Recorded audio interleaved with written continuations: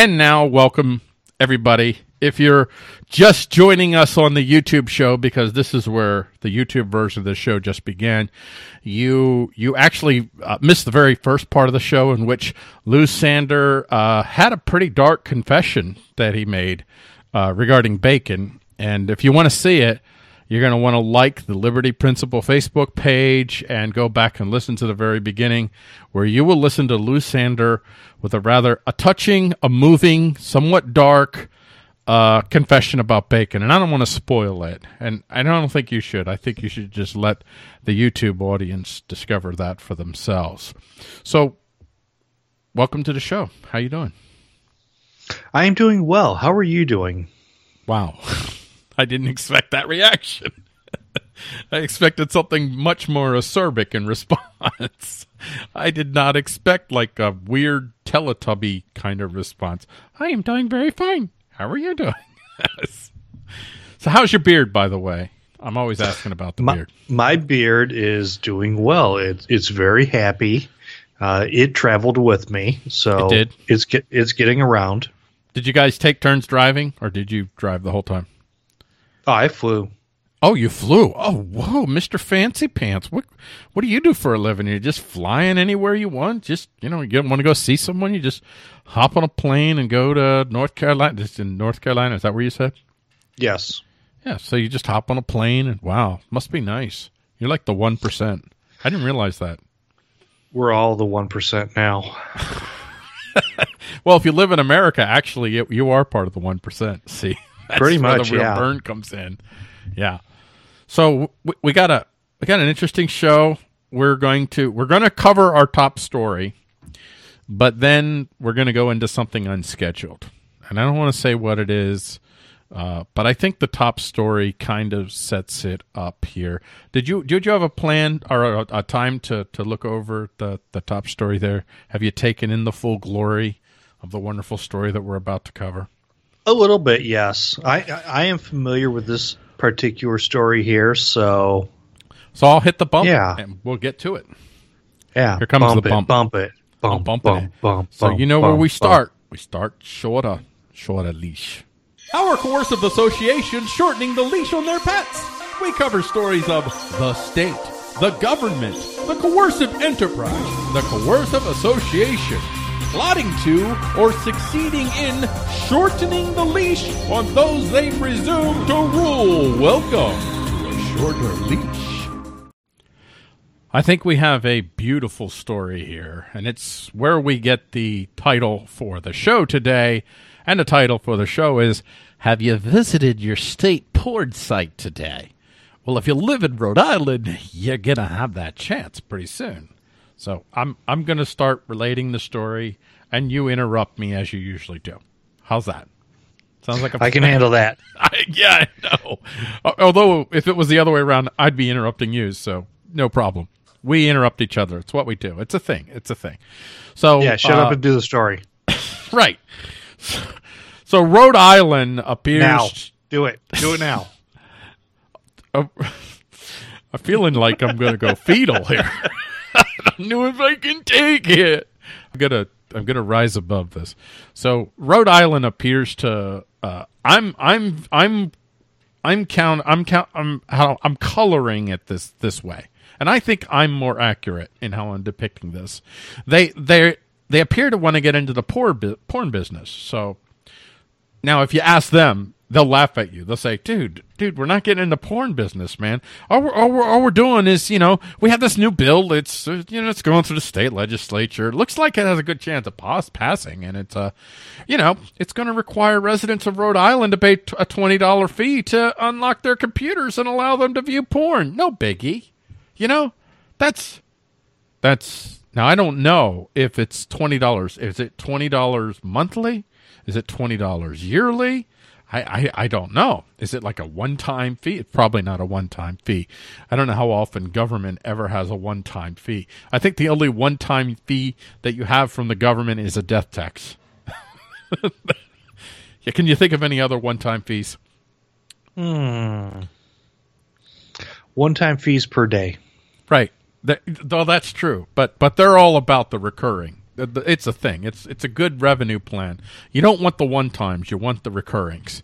So now I know a lot of you folks, because there was similar type legislation that's being proposed in Wyoming. You know, Wyoming, it's going a little schizophrenic. On one hand, it's like, hey, we want to be the bastion for the blockchain and cryptocurrencies. Hey, we want to monitor your porn. You know, one of those two probably doesn't match with the other. But Wyoming, predominantly Republican, conservative, Christian conservative. But no, that's not Rhode Island. Rhode Island is overwhelmingly Democrat. Seriously, overwhelmingly Democrat. The bill is by two Democrat state senators. You have Frank. I'm not an arrogant prick I am an arrogant prick who thinks I should get a cut of that porn cash Saccone, and his partner in crime, Democratic Senator Hannah. I think I should be able to know who exactly is watching porn, and they should pay me to do it gallo. These are Democrats. So it's Democrats that are doing this. Let me ask you, I'm couching this as this is a porn business. Rhode Island is now going into the porn business. Tell me where I'm wrong. Change my mind. You are not wrong at all. As a matter of fact, I agree with you 100% on this, and I support it. You support it. The nationalization, as you said, this is your line. I support the nationalization of the porn industry. Do you know why?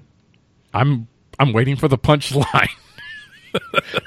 Because I can't wait for all the anti-discrimination laws and the Americans with Disabilities Act to get implemented in this particular industry, so that I don't have to look real hard to find my fetishes.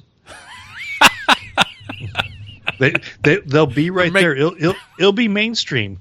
Hey, you like old ones? Great. No age discrimination in the government porn industry. That's true. That's absolutely true. I hadn't thought about it that way. So, and the reason being is I was in a hotel the other night because I had a weather delay, and I went to the front desk and I says, you know what? I'd like the pornography in my room disabled. And she says, look, you sick bastard, you take the regular porn like everybody else gets. Yeah. What are you, an anarchist? Dead anarchists, turning down the government fee. But seriously, if they get too crazy and messing around with the porn industry, the one thing that we know from Prohibition is that when government interferes too much, people just make their own porn in the bathtub. And it's usually harder and deadlier. So yes, it's and porn you can go that blind will kill. too. What's that? You can go blind too. Oh, you'll go blind faster, and it'll kill you, and you'll die happy though. So what's no harm, no foul. Well, not much. Not much, really. Not much harm, not much foul. So for me, this is a story which, I mean, you've been on the other side, so to speak. You've been outside of the coercive enterprise paradigm much longer than I have. So let me ask you, how regularly, if at all, do you go through this, I can't believe that I live amongst people who actually look at stuff like this and think it's normal? That they're not looking at this and thinking, holy crap, where are the pitchforks and the torches? Well, you figure if the torches and pitchforks were going to come out, they would have come out a long time ago. Back on one of the older versions of the Freedom Fiends, one of the original hosts had made the comment of, if the Fond du Lac Fathers were alive today, they would have shot an RPG through somebody's window by now. Who was that ancient fiend?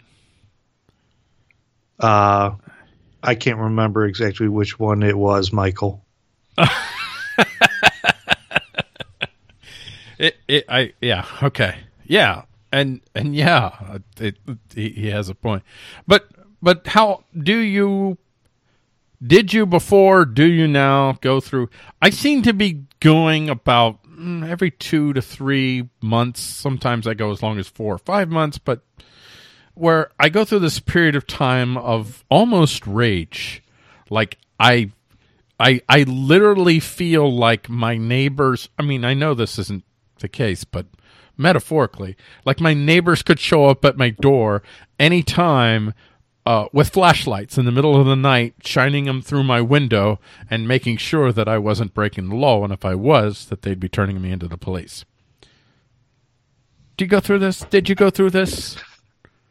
Well, I just spent a few days with my father down south, and he is a Fox News viewer in his late 70s. Ooh. So how triggered do you think I am right now? I would say, especially if it's your dad. See, that's the hard thing. It's your dad.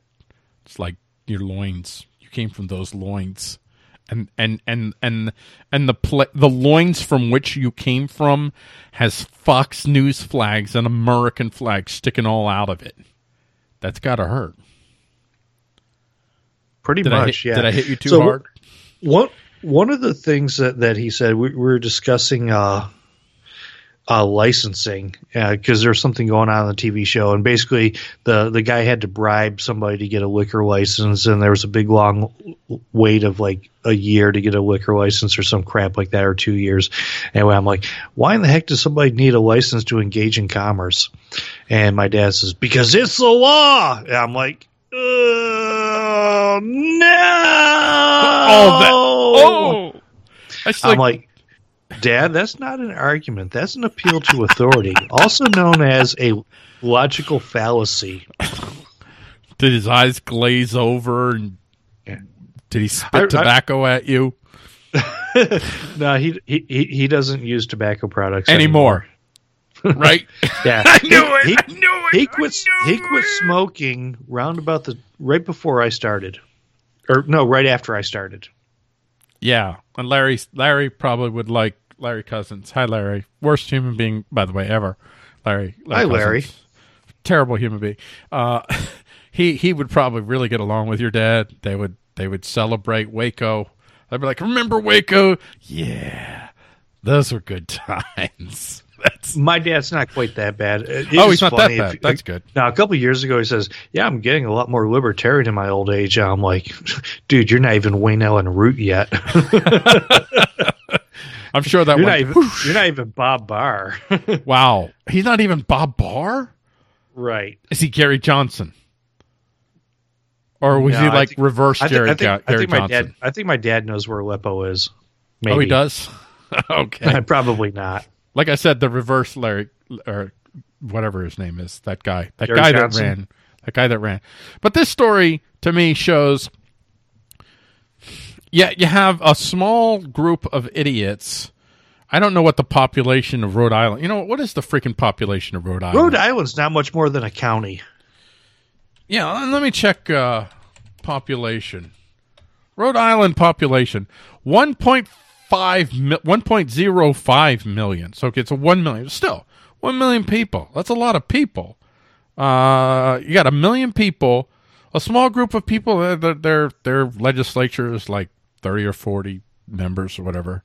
And these idiots are going to get together and they're going to presume that they have some sort of weird right that God knows doesn't exist to dictate to 1 million people what they should be doing with their computers. And the response from the 1 million people is what? Shut up and take our freedom.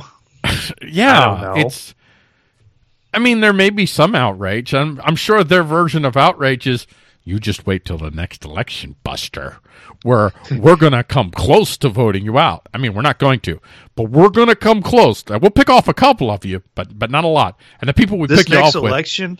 This next election, I'm going to go into that booth, and I'm going to put my mark next to a different tyrant's name. I'll show you. Yeah. And then I'm going to throw that ballot in the box with the rest of them. Right. And I'm like, yeah, you're such a freedom fighter. you're gonna pick off a couple people and replace them with their clones. Yeah, that's what you're gonna do. And so even if you okay, just say you pick off a couple of them and they end the porn tax, they'll be like, okay, that didn't work. How else can we get revenue? Yeah, and it'll be something else. It's not going to end. They never stop. They never relent. No. They never rest. And this leads me. I want to jump to the story that I told you I want to talk about that we don't have planned to talk about. Well, we're going to talk about it either way. So go ahead. Well, I mean, this isn't a democracy, So, because democracy is mob rule. So, I had experience where my daughter, her school is one of many schools that have experienced recently a threat against it. And I have noticed that this is something that's going on across the nation. Like, it's, dare I call it, an epidemic? I mean, I see 5 or 6 news stories a day, and I'm not tracking everything and everywhere, but I'm tracking more than most people are. And I am seeing this epidemic of these school threats. So my question is, first off, have you noticed this? Have you seen more of these stories recently? Not really. I don't follow all this stuff that closely. I also don't have children, and if I did, they wouldn't be in the government indoctrination gulags. Yeah. Now, my daughter is in a government indoctrination gulag because she has chosen to be in the indoctrination gulag.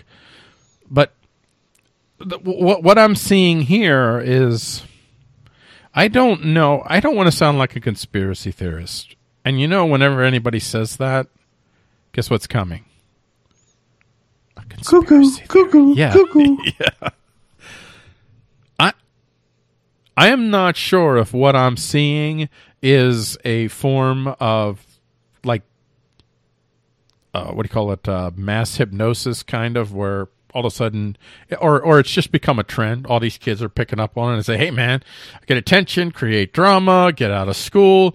Now all these kids are doing all these school threats.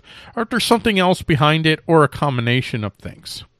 But I feel math like exams. I feel like it's a psyop. I feel like there are powers, such as they are. They're not omnipotent, not omniscient, but they have real power. And that in some way, shape, or form, they're helping to manipulate this whipping up of fear. That they're actually orchestrating. I'm calling it's just psychological terrorism on these kids, and they're trying to get these kids to more aggressively and with tears in their eyes go before cameras. And I know there's plenty of schools that plan on doing this dramatic march out to support the Florida victims, and they say it's not political. Of course it's political, dude. Did you march for the 16 kids that were killed recently in a bombing by U.S. Weapons of mass destruction, of actual assault weapons? They didn't do that. When somebody says something's not political, it's political. Right. So, yeah. All right. Now, let me address the whole conspiracy thing. Okay, now, go ahead. I'm not going to say that it's not orchestrated, but I'm a firm believer in what's called Hanlon's razor. Do you know what that is? I know of Occam's razor, but I don't know about Hanlon's razor. Yeah. As you can see, I don't use any razors. But anyway, That's Hanlon's razor goes like this. Never attribute to malice that which can be adequately explained with stupidity. So you think this is just a stupidity? It's like Tide Pods. This is another Tide Pod trend among kids. Yeah. Well, here's what you're looking at. I would not be, and I'm not going to say that there's not some crazy central planner out there that has all these ideas of, we're going to do this and scare the hell out of people and everything else. But what's most likely is when you have these things, when you have a threat called into a school, for the most part, these threats are going to be investigated, and they're going to act as if they are all real. So by acting as if the threats are real, they are incentivizing more people to provide threats because they're getting the reaction that they're looking for out of them. Does that make sense? Yeah, it's basic market reality. You offer a product and somebody buys it. You offer another product. Same product. Yeah. Somebody bought it. But if you're looking to disrupt things, like let's say you're a student that did not study for the math exam, and the math exam is today, and you want to get out of it. Well, how do you get out of it? You do this, and this is a perfect time to do it because there's so many of them. It's hard to track them all down. You have much less of a chance of getting caught up. Maybe they'd assume that. I don't know. If you go back to 9/11, there's an old joke that bin Laden wanted to destroy the U.S., and what he did was he had his people fly planes into those buildings and wait for the aftermath. So what actually caused the real problems? Was it the buildings coming down, or was it the U.S. military getting mired into a big giant cluster bleep over on the other side of the world for how many years has it been going on now? 14, 15, 16 or 17 years, something like that? I don't know. It's been a long time. But you look at all the bureaucracy that got rolled out. The TSA was created, and that's been a big giant mess. That's absolutely horrible. Department of Homeland Security, which is it's Homeland Safetyness, yep. Which is essentially a domestic military designed to target mostly domestics. Yeah, it's the American version of the Ministers for Staatssicherheit, which was the old East German Stasi, Ministry for State Security. Yep. So yeah, it's much more the reaction than the actual act that does the damage. That's not always the case. I mean, if somebody drops a nuclear bomb on you, it's the action, not the reaction, that did you in. But and certainly to the victims of 9/11, it was the action that did the damage. But to everyone else, yeah, it was the reaction to it. The long term destruction, the greatest cost in freedom, in money, and in lives has come from the aftermath of the 9/11 attacks and the U.S. response. Yep. And the deficit, debt, and all that has just skyrocketed since. How many people have died, both Americans and God knows how many people died over there. I mean, hundreds of thousands. You don't even know. My daughter asked me, she says, "Well, how many people do you think the U.S. government killed last year?" I said, "I don't know." And one of the reasons I don't know is because the U.S. is always going to underreport the numbers, and the targets are always going to over-report. So I don't know. But I'll tell you this much. It's well, I won't say that. I don't know the exact numbers, but I don't know. I'm a little bit like trying to find my way with this. Now, I have a lot of emotional attachment to this because this is my daughter. So when you get emotional, what happens immediately is your logic and your reason, they say, "Dude, I ain't even want to be a part of this." You know what? You're not fun to be around when you're like this, dude. We're checking out for a while. But I'm definitely having a visceral reaction to this. I try to practice peaceful parenting with my daughter, imperfectly. And what I'm struggling with is this. And you know, I know this is a show, but I'm glad you're here right now because I'm actually asking you this. I want if you have advice. I really don't like my daughter being in government school. And I mean, she's 13. I feel like she's at an age where she's actually pretty decently informed. She's not stupid. She's very highly intelligent. She's probably more intelligent than I am. So I feel like she's not unarmed. And I understand all the reasons that she wants to go to school, but I'm feeling like the efforts by the school to try to create another gov sheeple or gov zombie, as I'm calling them now, it's only stepping up. And I listen, the school, and I think you're probably right. I don't think there is a conspiracy. I think this is just like a Tide Pod trend among kids. But believe you, I mean, it's definitely, now the other part of this is there might not be more reports of this actually going on. It might just be that the news media is now focusing on these stories like they didn't do before, which is often the case. But either way, the school's reaction to this is to take as much advantage as they can to reinforce fear in my child. And this is what worries me. It's like my child is becoming a target of psychological terrorism.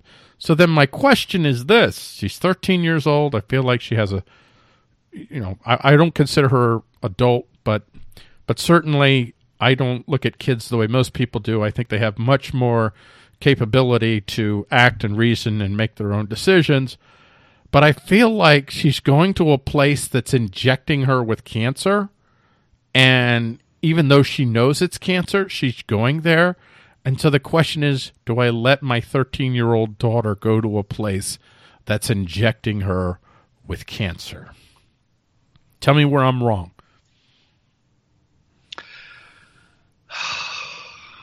It's pretty deep. You have presented a definitely complicated situation there, Paul. And yeah, I feel your pain. Trust me, I do. I feel your pain where you're coming from, and it's a tough one. I would tell you right now that no, there's probably not a right answer. I think part of your feelings on the government school are based upon your feelings of government schools to begin with. So I think absolutely. I think your response is probably a little bit amplified. And I'm not disagreeing with you at all. One thing that I can tell you, and I agree with you that the government schools never let a crisis go to waste. That's the rule of government. Well, that's the rule of anything. Because when there's if there's a tragedy out there, you know that the preppers are going to be saying, hey, look, you need to be prepared for this if it happens to you, or the insurance companies are going to say, who's going to take care of you if something happens. And quite frankly, everything operates on fear in many regards. Yeah. So, but because I've met your daughter. We've had this conversation, yes. The whole bunch of us, because she wants to be around her friends and because she wants to go to the government school. I don't think it's because she wants to go to government school, but she wants to be around her friends and she wants to have that experience in her lifetime. She also likes the music program. They do have a good music program. Yeah. So what I suspect would happen if you asserted what's best for her is I suspect that she would probably be quite resentful of you for doing that. I do too. Yeah, I do too. I have little doubt that would happen. So I don't think that she would be like a pet that you could throw a couple strips of fried bacon to and all's forgiven. That's too bad. That would be. But trust me. If you could solve problems with bacon, I'd be much more of an asshole than I already am. Oh, you're mad at me? Here, have some bacon. Knock it off. Oh, me too. I would just carry bacon with me because I'd know I'm going to use it. I'm definitely going to use it. I'm going to take advantage. So, hi, John. Yep, John Smith. Hi, John. I'm not answering the comments here. We got. Let's see. Larry said, do I let her nose peaceful parenting award here? Larry, I'm not an absolutarian. There's not many things in my life that I'm like very rigid with. So yeah, I'm not going to follow peaceful parenting to follow. I'm not part of the church of peaceful parenting. I think generally it's a great idea. And as much as I can, I try to follow it because I find it useful. And I think it's a practical way to give my daughter at least a chance to choose a non-coercive path, if you will. But yeah, if I ever felt like my daughter's safety, like really, really thought beyond a shadow of a doubt that it was my daughter's safety, I will violate the NAP. Okay, I'll do it. I will violate the NAP if I feel like I'm protecting my daughter, even if it turns out I'm wrong in the end, but I will. And what I'm weighing here is, like Lou said, I already have a jaundiced eye when it comes to school. So is it my jaundiced eye, or am I seeing something real? Is there a legitimate reason for me to feel like she's going and being injected with cancer? Now, I think more than likely she's not going to be injected with cancer. She's going to a place that is trying to convince her to say yes to be injected with cancer, and so far she says no. It's a carcinogenic environment. There's asbestos everywhere. There's asbestos everywhere, and most of the kids are eating it. She isn't eating it, I don't believe. But then, that question is, well, what if she is eating it? I'm a Christian. I would love my daughter to be two things, a Christian, and I would love her to be, well, I'll just say I would love her to reject the coercive enterprise model. But I know if I were to, I don't work on my daughter to say, you have to be a Christian. And I don't tell her that she has to, reject the coercive enterprise. If I did that, then she really wouldn't be a Christian. She would be a Paulian. And she wouldn't be rejecting the coercive enterprise. She would just be a Paulian. I don't want her to be a Paulian. I want her to find her own way. So, I guess you could say I'm not trying to cram my religion and my beliefs down my daughter's throat. Although it's hard. It's extremely difficult. It is difficult to give up the control freakiness of being a control freak. And I am a control freak by nature. I mean, that's... You probably gathered that. Yeah. I knew that right from the beginning. It's one of the first things I figured out about you. But first show you ever did with me, right? You're like, holy moly! No. I'm talking about when we met on Facebook. Oh, that's right. Oh, yeah. That's. But anyway, so that's another story. If I was a parent, I would want my children to grow up to reject the coercive enterprise, and I would probably. I would probably present information that would be probably is fair to say biased, because I would be putting my own information out there. But I would like to hope that I would be honest enough to present other ideas and not just the single idea. A little story. I was visiting some friends a few years ago, and I was making up nachos. And what I did was I ground up some pork sausage and mixed it with cheese and milk and all that other stuff. Sounds good. Oh, it is good stuff. Get the jalapenos in there. I'm now distracted. Now everything else you say, it's just going to be white noise. But go ahead. Maybe I'll make it at Liberty Fest. But anyway, the little girl, my friend's niece, she was, I don't know, 5 or 6 at the time, something like that. And the wife says to me, she says, could you not put pork in the girl's nacho cheese? I'm like, yeah, sure. What's up? Oh, she's Jewish. I'm like, oh, really? Did she pick that or what? Yes. Because I know her parents. I like her parents are good people. So you had some standing to say this to them. Yeah, okay. But the thing is, so many people get their religions assigned to them like a high school guidance counselor. Here's your guidance counselor. By the way, here's your religion. Right. And it's not that your religion. Here's your religion. Here's your political party. Here's your football team. Yeah. And as a matter of fact, I remember hearing a quote. I don't know where I heard it from. And I'm probably going to butcher it, but I'm going to get the idea out. If you're 30 or 40 years old and you still have the same political and religious beliefs that you had when you were 10, 15, or 20, it means you've never had an original thought in your lifetime. I would say that's probably not absolutely true, but I would say maybe 90% of course not. True. You're not an absolutarian. I'm not an absolutarian. Actually, I am. I'm an absolutarian in the sense that I'm not an absolutarian, and I absolutely mean that. But the thing is, how do people come across these beliefs? Do they come across it by looking at other options, or do they come across it by, okay, this is what's going on, and therefore I will believe this because I was told to believe it? In which cases, I don't really think that it's safe to call it belief. I think it's more appropriate to call it programming. But that's true. That's even true of people who are raised in atheist families. They become atheists because it's atheist, it's Islam, it's Christian, it's Philadelphia Eagles, it's the Democrat Party, it's whatever. It's most people, they inherit their tribes and they keep them for life, and they don't critically think about it. In my case, I've been through a lot of tribes. Yeah.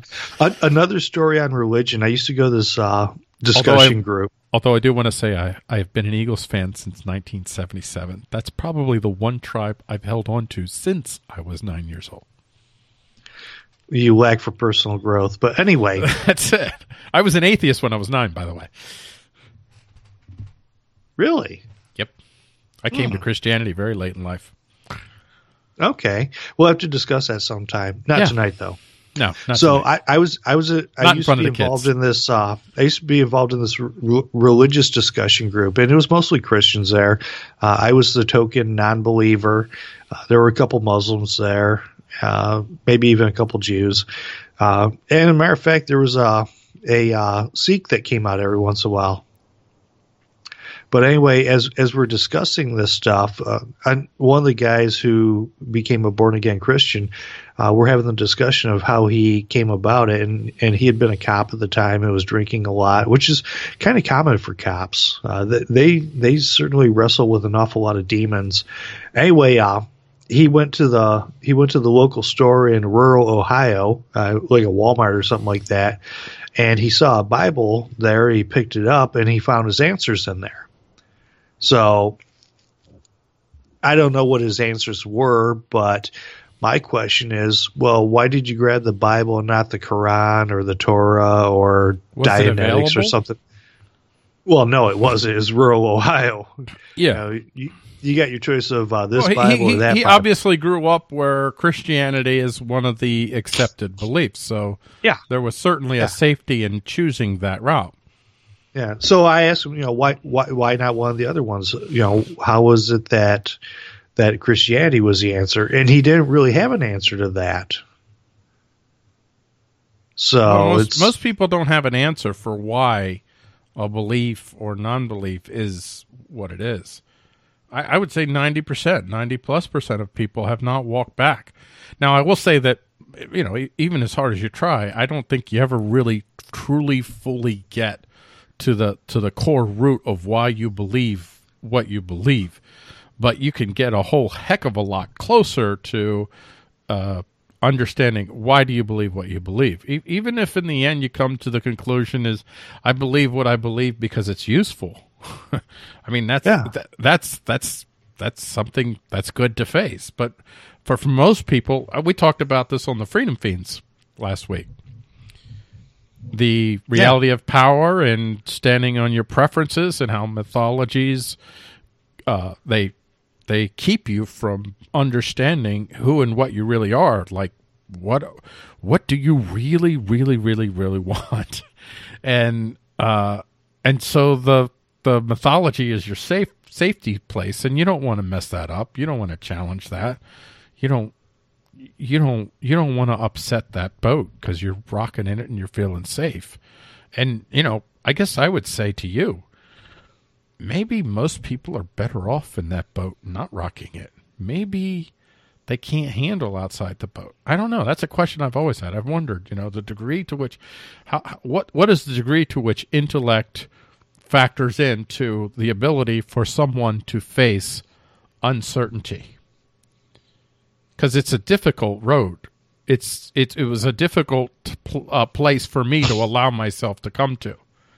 And really, it's only been the last few years that I've actually found comfort in actually being in uncertainty. And I don't have much certainty in my life, and I'm okay with that. But it took a long time to get there, and I'm not sure. I don't know. I don't want to sound elitist, and this is like, I'm not putting out something that I'm thinking I'm absolutely right about. I mean, if for you guys that are watching, I'd love to hear what you have to say. But what if somebody who has an IQ of 90, Maybe it's better than whatever boat they were born in. Maybe it's better for them to stay in that dang boat. Maybe their life will be totally wrecked and ruined. They can't handle it. What do you say? It's hard to say.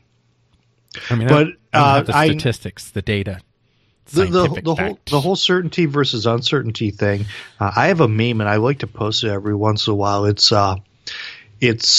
a big giant lake, and in the background there's these beautiful mountains, and I think there's a guy standing on like a big boulder on the edge of the lake, and it's a very peaceful, serene setting, and the caption is "Relax, nothing is under control." Yeah, and it's a beautiful meme, but it doesn't help in your day to day. Well, when you understand the meaning behind it, people have this notion of it's the control freakiness. They want to be in control of everything, but the reality is that so much of the things that impact our lives are completely out of our control. Yeah, I'm not just talking about what the politicians are going to do to you. I mean, there's a lot of things that are beyond your control. Your drive to work each day, or the grocery store, or wherever it is that you go. There's so much stuff out there that you have absolutely no control over. And once you accept the chaos that is the real world, this big giant ant farm that we live on, and you realize that the chaos isn't really so scary anymore, I find that there's a little bit of peace in that, at least for myself, that is. Right. Now, my question is... Yes, that's right, Jacob. Chaos is a logical function. It is. It's necessary. Chaos is necessary for order. Really. Too much order will bring you chaos anyway, eventually. But, I mean, for me, when I really... I didn't feel the need to get very deep into Stoicism. I believe I got what I needed from it. And what you're describing to me is, the Stoics' approach.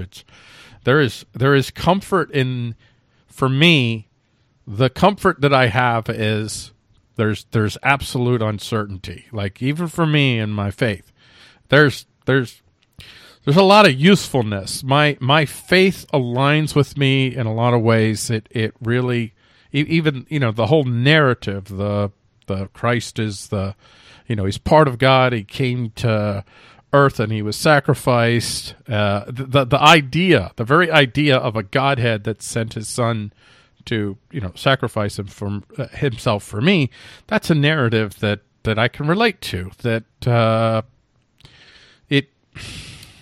I don't know how do I word this? It's a story that, whether it's true or not, I believe it's true, but I don't 100% know it's true. But whether it's true or not, the story offers guidance to me. It offers, I guess it gives me a small place to go to where there is certainty, even though I'm not certain of the certainty. I don't know if that makes sense. It gives you comfort. It gives me comfort, and it's not something I'm dogmatic about so much anymore. But it's something that I truly appreciate. I mean, I love Christian music, and I get fully involved in it, and it's like Striper! A great love story. Not Striper, not Striper, but it's like a love story that you're part of. It's a great narrative, and I'm okay with the uncertainty surrounding it. But even for me in my Christian faith, I have to be honest about. You look at Scripture, and how many people really understand the history of Scripture, where it comes from, and the uncertainty involved in it, and we have the Eastern Orthodox and the Catholics, and they have books in the Old Testament that the Protestants don't have. And, I've looked into these things, and I've kept trying to find certainty, like, why these books? Why not these books? And, I've never found a definitive answer. And I'm okay with that. I'm okay with the uncertainty. I'm okay with the parts in the Bible, for instance, that I read, and I scratch my head and I'm going, I don't even know. I don't even get that. Okay. Well, that part, I'm not rejecting it. I don't reject any of the Bible. But the parts that I don't understand, that gets me to scratch my head, I'm not building a life or a belief or a practice around those parts, because I don't know. I'm not touching it. One of the things I find that's really amazing is all these people that are just dead certain, just as sure as we're sitting here having this conversation right now, they are so certain that their beliefs are correct and indisputable, and they were fortunate enough to find the truth on the first try. Yes. And it just Hi, seems, Sarah. And Sarah. I see. Hi, Sarah. Sarah's on it. By the way, the TSA gave me shit over that soap that you made for me. They were snooping around it and looking at it. Oh my God. The TSA has ruined flying. Good transition. Good. Yeah. You pulled a Michael. Yeah. So after having these warm, fuzzy, deep thoughts, I just go into the TSA sucks ass. Yeah, good segue. I ruined it. But no, it's cool. Yeah, everything that I've ever looked at in my life and tried to find a certain answer for, it's before I began my quest, I was more certain. After I went through it, I was less certain. And this is everything across the board. I went through a period of time, even in my faith, where I was looking at all the different Christian denominations and beliefs, and I was like, I'm going to settle the answers: predestination or free will. I'm going to nail this down. And I just couldn't honestly say predestination or free will. I can't say. They both got good cases to me. I mean, I kind of lean predestination. I don't know, but I don't know. Everything that I investigate, I end up saying, to varying degrees, some way more than others, I don't know. I just don't know. But then there's this Stoics approach, which I'm working it back. I kind of lost the trail there.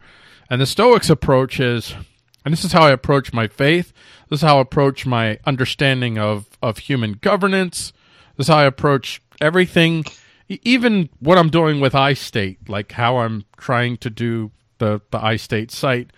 I understand and recognize that there are so many things beyond my control as far as knowing. Like, even my mind is limited. I only have an IQ that's so high. I'm not the smartest person in the world. I don't have photographic memory. I forget things that I read 3 days ago. So I totally understand. And I misremember things. I've experienced that. So I know what I have in my head, I can't 100% be sure is true. But yet, the Stoics approach is the parts of your life that are in front of you, that's actually there, to the best of, it doesn't even have to be true, but to the best of your knowledge, this is a part that you can control. This is a part that you can understand. You act with excellence within that area. And it's not, if you really follow the Stoics approach fully, it's not the end result that matters. What matters is, what did you do in that sphere? Because the success, it doesn't fully rely on you, although in some areas it relies more on you than others. If you act with excellence and you fail, but you acted with excellence to the best of your ability to know that, you've still experienced, you've had a good journey. That part of your life was a good journey. That was one you can put in the good journey bank, and that gives me a lot of comfort. Do you think that ties into the serenity prayer? Grant me the serenity to the wisdom to, or the wisdom to the know courage the to change, the courage to change the stuff I can, the wisdom to leave it alone, and the cunning to get rid of the bodies. I don't know, something like that. I can't remember it off the top of my head, but you know what I'm talking about. I do. I do. And it's God grant me the. You know what? I'm going to find it. I don't want to just leave the studio audience here hanging. I won't say all versions of Christianity, but certainly the versions that I'm more drawn to. Stoicism and Christianity are a very good mix, and there's a fair number of Christian Stoics, and I would consider myself one of those. God grant me the serenity to accept the things I cannot change, courage to change the things I can, and wisdom to know the difference. Now, that's the part that you always see. Now, there's another part here that I'm seeing here, which living one day at a time, enjoying one moment at a time, accepting hard. I don't care about that part. I'm not going to read the second part. You look it up for yourself. I only really care about. Oh, this is interesting. It is written. I didn't realize it's written by Reinhold Niebuhr. Now, if I'm right about this guy, let me just double check this. I believe that this was a German, an American theologian. Okay, he's an American. Never mind. He's not who I thought he was. All right, never mind. But anyway, certain versions of Christianity, if you will, and Stoicism totally line up. It's like why Job chapter, I think it's chapter 27. If it's not, it's like right in that area. Is one of my favorite chapters in all the Bible. Job is going before God. Is like, I mean, that's a hard book to read and still be a Christian. It's a really hard book to read. And I actually love the book, and it actually really reinforces my faith. But in that chapter, Job is he's talking to his friends that are really just trying to say, Job, you're suffering all these hardships because of your sins. And Job is like, dude, that's not it. And they're asking him, you gotta go before God. You gotta ask questions. And at one point he says, listen, man, and he gives them this, I guess, a parable. It's really a poem. And he talks about how the humans, they go into the mountains and they dig the raw jewels out of the mountains. They go into the dark places to get the raw jewels, and they pull them out. And the animals, all they see is the beautiful jewels. That's it. They can't even comprehend. There's no way for them to understand where these jewels actually came from and the process it took to bring those jewels out.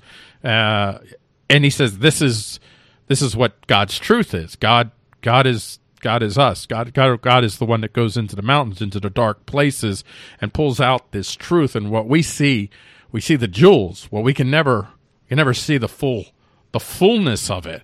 And he's comforted in that, and he accepts that. He accepts the limitations of his own understanding. This is perfectly aligned with Stoicism, when you say. It sounds like it. You should read the chapter. It's really interesting. It's a beautiful chapter. It's one of those chapters that you don't have to be a Christian to appreciate. There are a few. Well, send me the link. Send me the link when you get a chance. It's almost 9 o'clock. Yeah. Are we going to move on to some other stories here? Yeah, why not? Are you anxious to get to a certain story? Is there one you want to get to? No. I'm just trying to keep us on track. We don't want to do a 2-hour show, or do we? I do what I do, man. I don't. I mean, you plan a show and then you let what happens, and that's kind of my approach. I don't know if you like that, but that's how I like to do it. In a way, the way that I do shows is kind of the way I try to live my life. I plan, and then I accept that my plan can change, because I know there are things beyond my control. But there's a comfort in planning. I like going into a show knowing, hey, if we follow this, I got stuff, we're set, we're good. But if, as we often do, which is fine. I mean, if every show that we do for the next 100 shows is like this, I'd be fine with that. It's a fine show. I'm enjoying it immensely. But I do try to stay a little bit on topic, a tiny bit, sort of, maybe a little. So what you're saying is that you're a slightly more control freak than I am. When it comes to shows, yes. Interestingly enough, this isn't even the I ponder topic, but we pondered.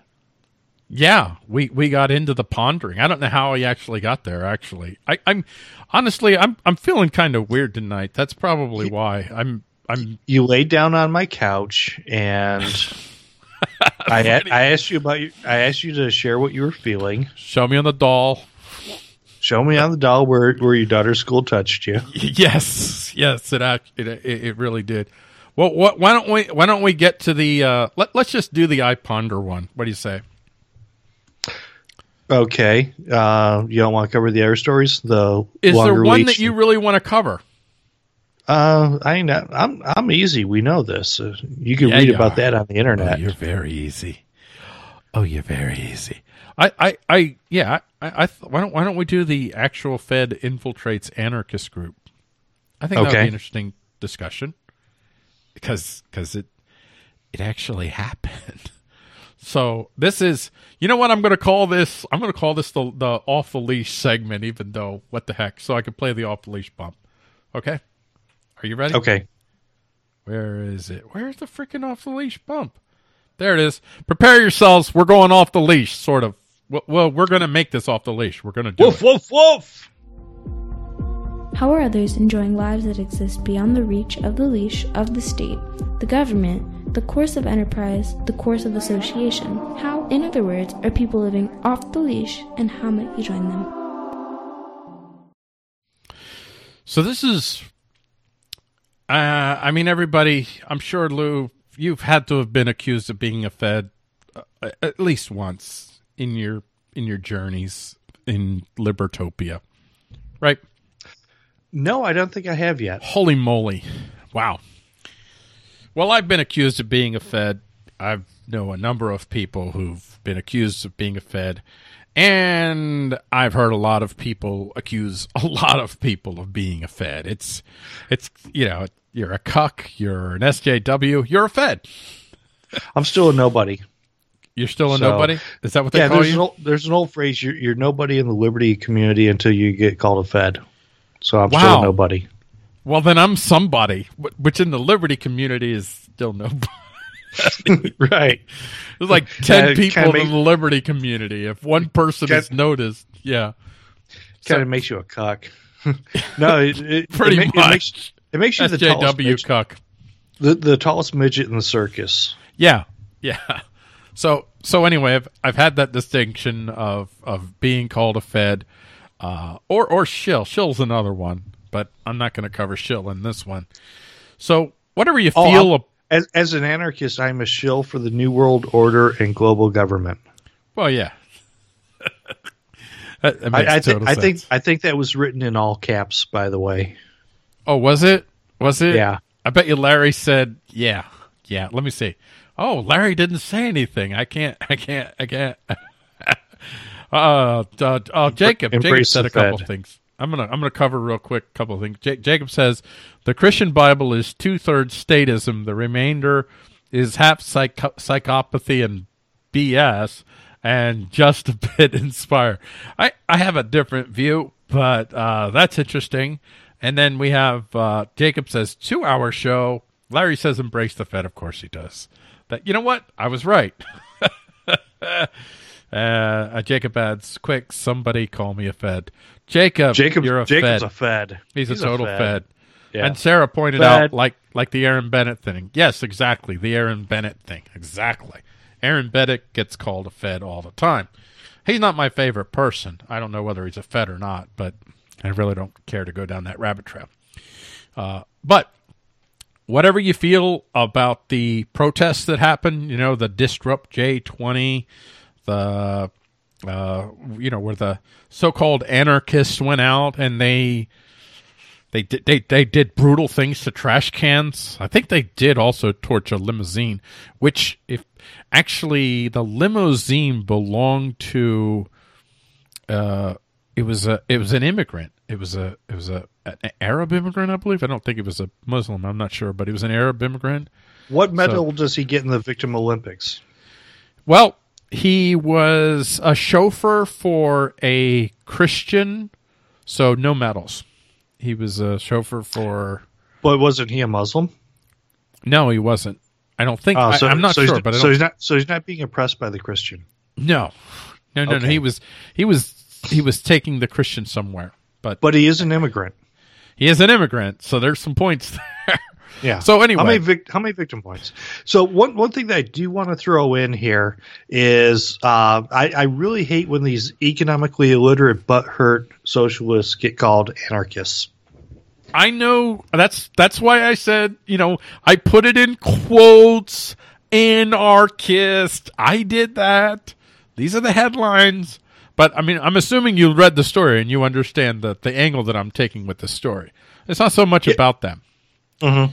What it's about is what you have in, I would say, in groups in which you're doing stuff that the government may not like what you're doing.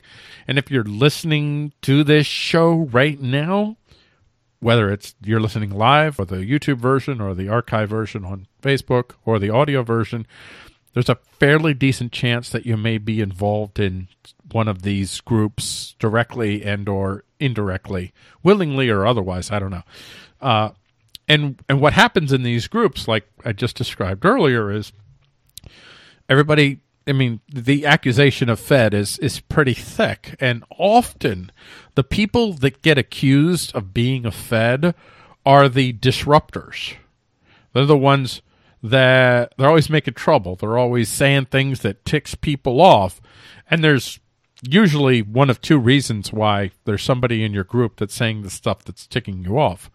One, they're a Jerkenstein, or two, they're an actual truth plumb line that likes to question and likes to even question things that are like holy sacred text within your group.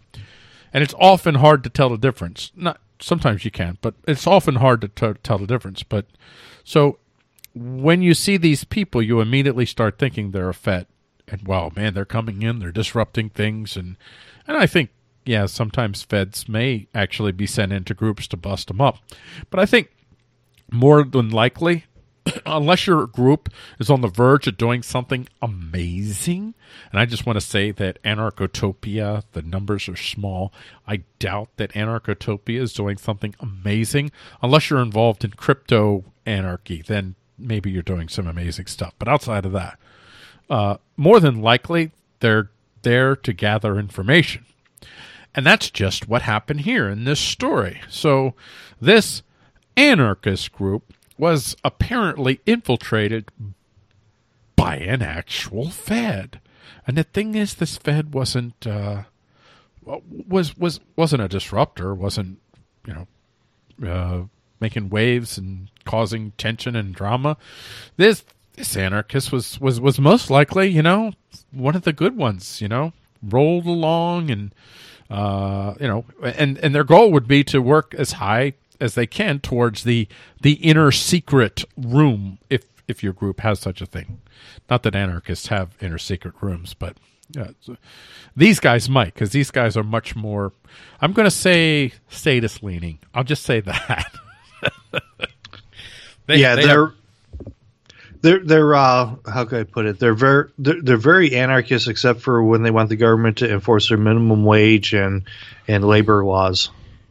Yeah, and say where you and I will disagree is among these groups there actually was no one group, but I think obviously the group this one group this Fed anarchist was in, that's just that one group. But there was a lot of groups that were taking action that day, and not all of them were calling on the federal government to pass minimum wage. Some were, many were, but not all of them. Not all left-leaning anarchists are invoking the state. I'll just say that. I'll just leave it at that, Lou.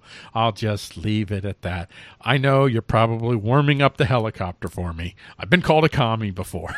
By the way, that's another one. Have you ever been called a commie? Well, yeah, I'm sure you have. You've been called a commie. Yeah, but it was by a Republican, so... Oh, yeah. I get called a commie by the Republicans all the time. You know the drill. You know the drill. You walk into a story in which the Republicans are going on about immigrations and round them up, and you're like, dude, this might not be such a cool thing. Maybe they're human beings. Maybe you should just treat them like human beings. You're a commie. And then, the progs with their hate speech stuff, and you wander into that, and you're like, dude, are you that much afraid of competition? You can't rest on the merits of your ideas. You got to use thuggery to try to shut people up. Then you're a Nazi. So I've gone back and forth between commie and Nazi, but I think the moral of this story is stop looking for feds. Most likely, you're not going to know who the Fed is. Go ahead. Interestingly enough, and I've had this conversation with a number of people, libertarians have a tendency to be more on the paranoid side, particularly the ones that move towards anarchism. Yeah, I made a meme. It was Weird Al Yankovic wearing the tinfoil hat, and the comment on there was 30 minutes after you become a libertarian and you think every hot chick friend request is a federal agent. And I see that, by the way. I see that all the time. Yeah. Who's this Fed? yeah. Who's this Fed? Probably someone selling porn. Yeah. And the thing about it is, as I mentioned, a lot of libertarians tend towards paranoia in certain regards. And that's also why you'll see a large number of conspiracy theorists in the libertarian community, too. So like the 9/11 truthers, the chemtrailers, and other stuff. But the thing about it is when people get this paranoia going, particularly if you're a libertarian or anarchist, a lot of it is based upon a guilty knowledge that you have. And what that means, if you talk to cops about this, not that I recommend talking to cops, but when they are interrogating people, when they're interrogating people, they act as if they have knowledge that they don't. The suspect assumes that they have knowledge that they don't. And the reason that the suspect assumes that they have this knowledge is because they have the guilty knowledge themselves, or mens rea, the guilty mind. So what they do is they project that other people know what they know. And unless they can get a grip on things and say, you know what, how in the heck are they actually going to know this? How are they going to know that I did that? Nobody else was around. I only did it an hour ago. There's been absolutely no effects. There were no video cameras, no cell phones, nothing like that. How on earth are they going to know? As a matter of fact, I didn't even do it. I thought about it. So how are they going to know that I thought it? And once you get a grip on that, it's a lot easier to function. But with people getting this notion that, oh, I'm doing things that the government thinks is naughty, therefore they're going to be looking at me. Well, quite frankly, most of us are. We don't even rate high enough for monitoring our Facebooks. I mean, to be honest with you, it's yeah. I will add. Jacob says here, just because you're paranoid doesn't mean they're not after it. It doesn't. But I'll say, and really in the Stoics approach, I mean, it's good to be prudent. It's good not to be an idiot and make things easy for your enemies. But if you're living in fear, but what many people do is they assume that the authorities have knowledge that they don't actually have and that they couldn't possibly have. They give them omniscient, omnipresent, all that kind of power they attribute to them. They feel like they're everywhere all at once and they know everything. Yeah. And that's not the case. And quite frankly, they're looking at, how could I put it? When they prioritize who they're going to investigate, most of us are nowhere near the top of the priority list. Yeah. But again, now, if you're in crypto anarchy, you probably, you want to be a lot more careful. But unless you're into some really, really hardcore, cutting edge kind of stuff, you don't rate folks. And it doesn't mean screen cap the conversation. Larry says I'm correct. I know. Holy moly, that's amazing. But it doesn't mean that there isn't a chance, because I do believe sometimes they do like to pick someone at random that maybe isn't a big fish, just to kind of like, hey, we're watching. They're really not. But a little example now and then, and you could fall victim to that. It's highly unlikely, like remotely unlikely, like getting struck by lightning twice in one day, kind of likely. But our show starts off with fear is the mind killer, and so yeah. Go ahead. And that's the interesting point. Yeah, it's true that they might stumble upon you on accident, and maybe you are doing something that's naughty. But what you just said, fear is the mind killer. I was looking for when you were talking a little while ago, and it was an interview done with Carl Hess, and I think it was a discussion with him and somebody else. And I remember hearing about it from Ben Stone, the Bad Quaker, on his podcast, badquaker.com. I went there looking for the link, and I also did the YouTube search. But Carl Hess and somebody else were having a discussion, and one of the things that they determined was the fear of infiltrators or infiltration from law enforcement was as powerful as when it comes to disrupting organizations and groups and things like that. It was as powerful as actual infiltration. I have no doubt. All you got to do is you judge a person by their actions, and you know that you don't have perfect knowledge, so you can't tell who is what. And somebody could just seem like, well, if they seem perfect, that's probably a flag in and of itself. But I don't know if it's a flag you're necessarily going to act on. But if someone is being, for instance, disrupting, and they're constantly getting in the way of your group actually doing what you guys really want to do, if you're spending all your time getting in arguments because of the same person, then you don't have to worry about whether they're a Fed or not. You're just like, dude, this isn't working with you here. Bye, Felicia. That's it. You don't have to worry about it. You don't have to go down the Fed rabbit trail. Actually, I will say this is off the leash. Being off the leash means you don't live in fear of Feds. And again, that doesn't mean that you're not, you don't want to make it easy for people. You don't want to just, put the welcome mat and said, here I am. But you can't live your life under the mythological power of the state and actually start to effectively build, I'll use the word liberty for lack of a better word, liberty for yourself where you're at and with the people that you're associating with. You just can't worry about the things that you can't control. And there is a chance that there's a Fed in your group. It could be your best friend. Could be. But you can't act under that. But just remember, if you're not doing anything wrong, you have nothing to worry about. Right. But even if you are doing something right, you might actually have something. But the point is, the chance that your group is being infiltrated by a Fed is pretty slim. I mean, it could be. I don't want to rule it out. But again, it's like you know what? It's kind of like with the school shootings. There's been by the clinical whatever terminology they're using, there's actually been like 8 school shootings since 1996, something like that. Really, really, really low number. Where I think it's the definition is 4 more people died and they were intentionally targeted. It wasn't an accident. It wasn't like a momentary act of rage. It was like somebody came there with the intent to kill as many people as possible. Been 4 school shootings, and I mean, high school and lower levels. Only 4, only 8. And yet, from that, they're proposing to redesign the entire universe.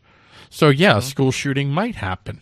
It might. Which maybe this should be our I ponder for next week. But when you point out how little these occurrences are and everything that's being done about it, I guess the topic would be: should all problems be solved, or should there be an attempt to solve all problems? Well, what did you talk about? The towers came down. Horrible. I cried still when I think about it. It was really traumatic. And it's traumatic because I felt a connection to these folks because they're part of my tribe. I'll be honest. I mean, but the cure was worse than the disease. Yep. And that's going. what happens when you're fed paranoid.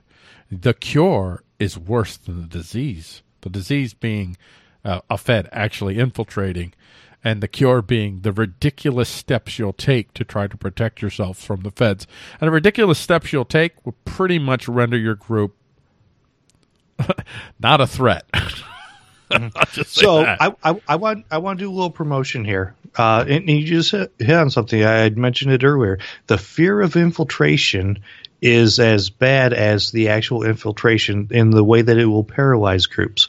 So if you are concerned about infiltrators, there's a free ebook from OG Libertarian called Claire Wolf called Rats, Your Guide to Protecting Yourself Against Snitches, Informers, and Other Vermin.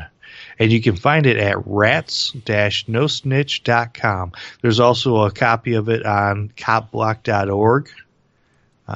So a lot of places. That site still exists? Rats-nosnitch.com. Does copblock.org still exists? I think so. But if you do a Google search for Rats, Claire Oh, Wolf. wow. You can't post this because it has a blocked link. The content you're trying to share includes a link that our security systems detected to be unsafe. NoSnitch.com. Wait, that's a real thing. Hold on. What, on Facebook? Yeah. Let me just see. I'll try this again because I want to get the. I should have. Are you putting it on Facebook? Yeah. Okay, here it is. Hold on. Let me go. I think I have the website version. Here we go. There, you guys can see it there. The content you're trying to share includes a link that our security system detected to be unsafe.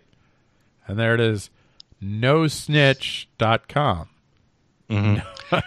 Boy, Rats. Well, that's not... Your guide to protecting yourself against snitches, informers, informants, agents, provocateurs, narcs, sphinx, and similar vermin. I love that. So here we are. We're like, hey, everybody, don't be paranoid, man. Don't be ridiculous. Don't be paranoid. And then this happens. I'm going to try to go to the site now. Let me try to go to the site. That's so funny. I was just on the site. Oh, it looks like it's just a directory. Actually, this might have been taken over. You could download the PDFs. Where free snitch list? Oh, PDF. Oh, never mind. Oh, I get it. This is disguised cleverly as just an innocuous directory site. So let me see this. Hold on. So go to the site and you click on PDF. Let's see. Download PDF. Download. No. This doesn't. This goes to sponsored listings. I don't know what happened here. Let me go to rats.nosnitch. -nosnitch. What is it? Rats-no-snitch. Oh, rats-no-snitch. So, okay. Oh, rats. Oh, never mind. I'm going to get this, dude. I'm going to get this. So, wow, there it is. Okay. I put rats.nosnitch.com. So no conspiracy, folks. None whatsoever. That's a perfect example. I just posted it in the show page. Oh, and I just posted it in the comments here. Yeah, I just posted it in the comments too of the show. Okay. Of the show that we're doing right now. So, yeah, I did too. So it's there twice. So, I mean, but you think it's perfect. That is a perfect example right there, where, okay, I entered the wrong URL, but I didn't know it. But because of the topic, it's like, wow, this is so weird. Conspiracy. No, it was politicy. Politicy? It was politicy, which is another word for Paul idiocy. Never attribute to malice that which can be adequately explained with Paul being an idiot. An idiot. Yeah. You think about it. That was a perfect off the leash segment right there. We were, you know what? We orchestrated this in advance. I'm not that stupid. We did this in advance. We set this up. No, because that would mean central planning could work. Actually, what this is, this magic that you and I do every single Thursday night is the result of a spontaneous order. I was just going to say that. This, folks, is what spontaneous order looks like.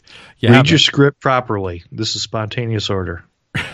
Well, you have an outline, and then you just let it grow of its own accord, and that's what we do here. I think we're about ready. We can wrap the show up now. What do you say? Do we want to go to longer leash and off the leash, or no? Well, this was off the leash, even though it was I Ponder. It ended up being off the leash. Is there some particular story that you wanted to cover that we didn't? No, I'm good, bro. Okay, we're good. So I want to thank everybody for joining us here on iSDaily Thursday. This is iSDaily Thursday, right? Yes. And by the way, you can find all of the shows on iTunes and Stitcher. And if you like all the shows, subscribe to iSDaily. But if there's maybe you like iSDaily Thursday and you don't like the other shows, then just subscribe to iSDaily Thursday. That's available as well. All of these shows have their own individual feeds. So I did that. They all have their own show pages. And I'm going to, hopefully by next week, I'll have new graphics added so you can see it during the show. You'll see it various times. They all have their own subdomain URL that just points to their show pages. So this is thurs.isdaily.live. If you go to thurs.isdaily.live, you get this show page, which has information about the show and the latest show and all that, and all the latest show notes and everything. So, and you can bookmark that. And that's that. You have anything else you want to say? I'm a big fan of the Thursday night show. Is it your favorite? It's my favorite. I love it. You know me, for me, the favorite show that I have is the one that I'm on. I like that one the best. That's all of them. You get the joke. Okay. He didn't get it. He was like, which one is that? Confess, you were thinking. No, I know he wasn't. I'm just kidding. Anyway. Rats-no-snitch.com. Rats-no... Sorry. Your guide to protecting yourself against snitches, informers, informants, agents, provocateurs, narcs, finks, and similar vermin. Hey, and while we're at it, we should... Oh, you're not done. Rats-no-snitch.com. We're just going to spend the next hour listening to Lou sell rats-no-snitch rats-no-snitch.com. And also listening to Lou sell this free PDF download. Yes. Well, it's selling time. You're selling time and bandwidth, because it'll take some bandwidth to download it and they'll spend some time reading it. So you're selling time and bandwidth. Nothing is free, dude. Are you actually saying something is free? Nothing is free. This isn't free. This requires an investment on your part. Not a monetary investment, but a bandwidth investment, which is monetary. Okay, it's a monetary investment and a time investment, and maybe even a heart investment. And while we're at it, why don't you tell people about Cell 411? I mean, why the heck not? Cell 411, and you can get that at getcell411.com. Is it's a telephone app, and it replaces the other group of finks, informers, and other vermin. No, it's a great way for you to create a local network with your friends, family, neighbors, and provide assistance as necessary without having the long wait time or the risk of calling cops.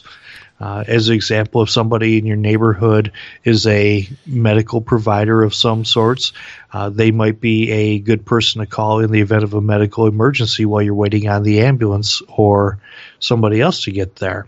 If you have somebody breaking in your house, rather than waiting an hour or so for the cops to come draw a chalk outline around your cool carcass, you could call your neighbors over and say, hey, I'm being attacked. Somebody's trying to break in. And they could probably respond a lot quicker and not shoot your dog. And also, if you know where the crack addicts are, or the crack dealers, crackheads, Yeah, Call a crackheads. crackhead. If you know where the crackheads are, make sure they're in your network because, call a crackhead. Yep. You can do it. Also, Cell 411 has a ride sharing feature as well, right? So you can actually you can get rides from people and you can pay them however you would like to pay them, and Cell 411 doesn't take a cut. I remember that. I remember that part. I did that. I did this. I don't know. I think we're done. I feel sleepy now. One more thing about Cell 411. Very nice thing about it is you can stream video and it will go to the Cell 411 servers. That way you don't have to worry about criminals with badges taking away your phone and deleting your video footage because it goes to the servers on Cell 411. Yeah. Yes, exactly. I won't repeat Larry's comments because Larry is literally the worst human being on the face of the planet. I'm looking at his comments. He's a darling. You're a darling, Larry. I love you. Yeah. You know what? There's something there's a instructional thing that we can cover on iPonders called how to block somebody that's being an asshole on your page. We should do like a video tutorial for that. Yes, a video tutorial. Exactly. Yes. We can do that. So I'm going to play us out, which is really there is no playing out music or anything. It's just me saying thank you everybody for joining us here on iSDaily Thursday. Friday there are no shows. There's no headlines you may have missed tomorrow, and there is no iSDaily. There's no iSDaily Friday. It doesn't exist. And sometimes I don't know if I will tomorrow or not, but sometimes I do an Arc Logos podcast, and those Arc Logos is like totally, it just happens. And I have notes for an Arc Logo show in the works, which who knows, maybe I'll do it tomorrow, maybe I won't, maybe I'll do it Saturday. And that show's about it's actually about the limitation of words. Yeah, that's the theme. It's going to be exciting if I do it Friday or Saturday. If not, I'll see you guys next Monday. We will be back with iSDaily Monday. As it so happened, the last 2 Mondays, there have been. Let's see. The Monday before that, I had a contract job that I had to take that was worth a fair amount of money that I had to do. So there was no iSDaily Monday then. And then last week, my computer didn't work on that day. So there was no iSDaily Monday last week. But this Monday, we are going to do the much talked about show. Why does the FBI hate cops? That's what's in the works. And headlines you may have missed will be back.